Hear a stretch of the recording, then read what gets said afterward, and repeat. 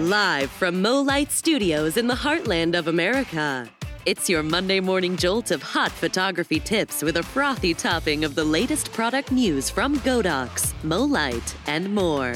Welcome to the Monday Morning Cup of Mo with your host, the man who put the Mo in MoLight, Michael Mowbray.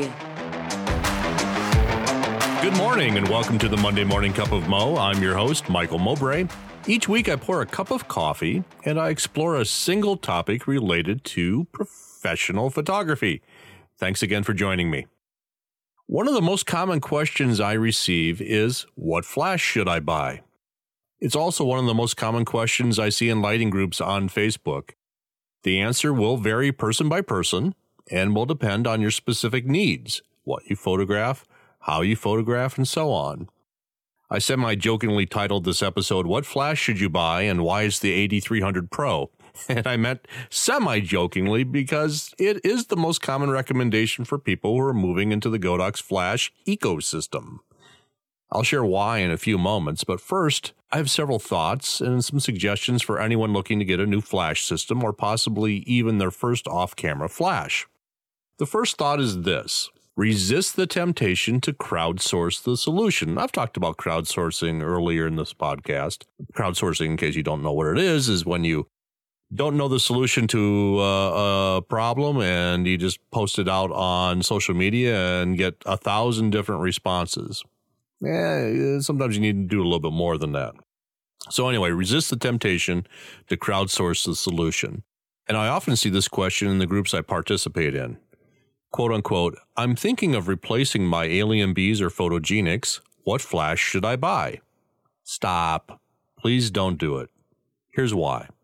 You're going to get 50 different answers, and all the respondents will be touting what they bought.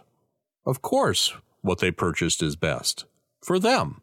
It's also natural for people to share what they bought because it makes them feel good about themselves and what they purchased. It doesn't mean that it will be suitable for you. So the first recommendation is to be very wary of anyone who just flat out tells you what to buy without first asking a few questions. It's like posting that you need a new vehicle and asking what you should buy. One person will recommend a Ford F-150. Another will recommend a Tesla. Another will recommend a Mustang. Yet another will recommend a BMW because that's what they bought. And they wanted to show a picture of it. Now, what if someone had asked, where do you drive the most? What do you need it for? And you said that you live in Michigan and need something that will tow your boat to your cabin on a lake up in the north. Well, it would definitely change the recommendations, wouldn't it? Which of the options offered would likely be the best fit? The BMW? The Mustang? The Tesla? No, it'd probably be the Ford F-150 truck if you're going to be towing a boat up to the northern part of Michigan. But no one asked the critical questions before offering solutions based on what they bought for themselves. And you didn't provide enough details up front. So let's reframe the question to, I want to replace my Alien Bees because they're getting old and I'm tired of lugging around my Vagabond battery. I photograph a lot of seniors outside and I would like something very portable and lightweight, and I want to be able to do high-speed sync. By thinking through the details on what you need, number one, what problems you are trying to solve, and sharing them with your request, you'll be able to get more tailored recommendations. Also, it'll allow you to put any of the recommendations that you do get against the test of what you need. So think it through. Go as far as writing down the problems you want a new flash system to solve. And really, this goes for any new equipment purchase. Cameras, lenses, computers, software. Get the specs together on what you want this new gear to do, and then you can be more targeted in shopping. At that point, it's probably okay to crowdsource if you feel the need. It's perhaps also a good thing, or even better, to chat with anyone you know who is similar to you and recently went through the same process. Now, let's get back to our example. This person stated, I want to replace my Alien Bees because they're getting old and I'm tired of lugging around my Vagabond battery. I photograph a lot of seniors outside and I would like something very portable and lightweight and I want to be able to do high-speed sync. Can I make some recommendations based on that? Yeah, but here are other questions I would and I do ask. What times of day do you photograph your sessions outside? That's going to give me a hint as to what power they need. What other types of sessions do you do? Same thing. Do you have a studio? Do you need lighting that will work inside? How important is having a modeling light on your flash? How long are your sessions? In general, how many flash images are you taking in a day? That gives me an idea of how much battery power they need, or if they possibly need AC power. Do you use or want to be able to use TTL?